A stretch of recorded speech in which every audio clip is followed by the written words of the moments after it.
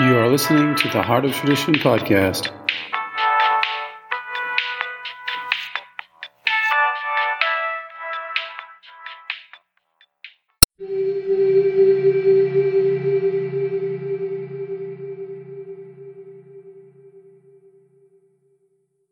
Lifting the Veil.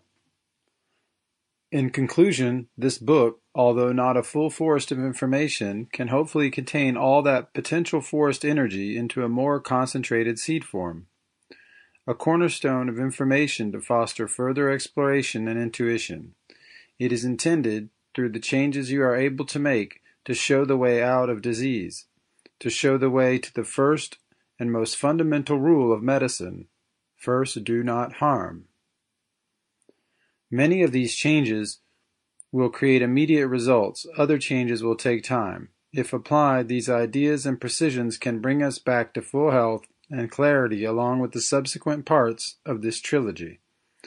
I wish to emphasize the importance of questioning the ocean of unre-verified ideas in which we bathe to better understand the value of our traditions and to repair our perceptions of worldwide traditional cultures, including our ancestors and also the Native Americans.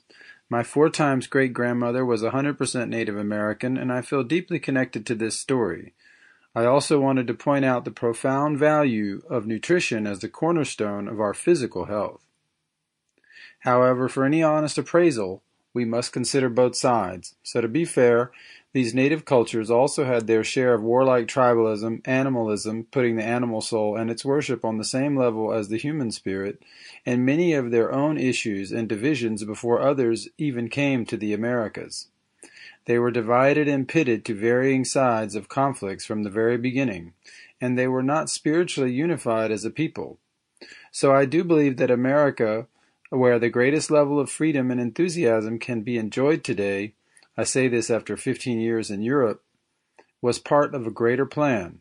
I side with her history, creation, and overall goodness, yet without losing the wisdom gained by the Native Americans and also our own European ancestors, as much of our traditions come from their experience. I see some sadness looking back when I think of how those who think they control the world have always sought to divide everyday people from each other, and we keep walking into their snares. But to be honest, I see much more beauty in how such a great experiment fought its way through the trap and has brought greater freedom to the world.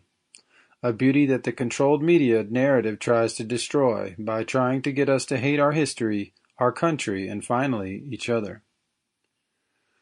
The word apocalypse comes from the Greek and means the unveiling. I personally believe that we are lifting the veil of our illusions. As we wake up, we will see the negative and positive paths reveal themselves at the same time. There is on the one hand the dark side of reality with the desires of the tortured, quote-unquote, elite, which have both political parties in their pocket for total control of the people and our planet's resources, and on the other hand, we, who endure, will see and understand with wonder and awe our true history, how we are all interconnected, and our true destiny. What sometimes seems to be an outer human tragedy is in truth the preparation of an inner spiritual awakening. About this book, my advice is this: take what resonates with you and leave the rest. It was written with many levels of experience which may work better at different times for different people, and different levels of body healing. If I made any peripheral errors, I ask you to forgive me because my primary intention is to direct you back to yourself and your inner guide, your own heart-mind intuition. The roots of our traditions are rooted in a deep resonance with nature, without which we cannot live. But inner nature, our spirituality, precedes outer nature. Potential energy precedes material form. Our inner nature is our true self. A profound listening happens here when we connect with our true self and purpose in this life. The solution to our problems lies not in the individual, but in the totality of individuals. In this sense, we can say that our solution is a power greater than the individual. The connection to this higher power of each his own definition is the source of abundant life, of heartfelt connection with others, the joy of living. The key is to keep an open mind. For the more we close our minds, the more our point of view becomes a prison. And the more we open our mind, reconsider, face our own shortcomings, and admit errors when we find them, the more we grow spiritually, with greater understanding and effectiveness. Through facing our powerlessness, that deep emotion, we allow new power and humility into the system. Unity cannot always be maintained in the outer world. That is why healthy separation, healthy boundaries, and self-respect are essential going forward.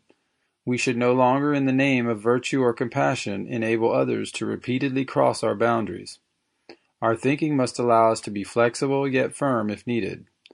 Thinking becomes filled with the Spirit as we move across the threshold of the binary mode of thinking of the past to the new paradigm, the Spirit-infused, unified, trinary thinking of the future. We become capable of holding apparent contradictions within ourselves, which allows for a deeper, more stable harmony to emerge. We free ourselves from division. We let go of our old ideas. This is the beginning of that great journey on the highway of humility. We encourage each other, but are not afraid to challenge each other. Encouragement which is rooted in compassion and challenging each other which is rooted in truth makes us stronger and more resilient when combined. It is an enhancement. We don't seek to change each other to our liking, but to try our best to enhance ourselves and each other by coming from a deeper, more unified frequency which has been won through much self-work, challenge, and solitude. This allows others to go deeper in themselves too and find strength. It's an inside job, an individual adventure. We try our best, and we forgive ourselves along the way. From this foundation, we can make the world a better place. I do not see the whole world awakening into utopia as some imagine it. I see small, dedicated, unselfish communities like salt upon the earth. The earth may degenerate, and the outer world may be less capable of quenching our thirst, but I see a great vista on the front porch of the inner world opening up. An inner future, where we can match serenity with calamity even in the most sordid place on earth. We become who we are, no longer overly dependent on the external, material world, because we have at last the unshakable connection to our higher power and true self. This serenity does not depend on outer conditions or circumstance. It comes from the sunlit source of unconditional love.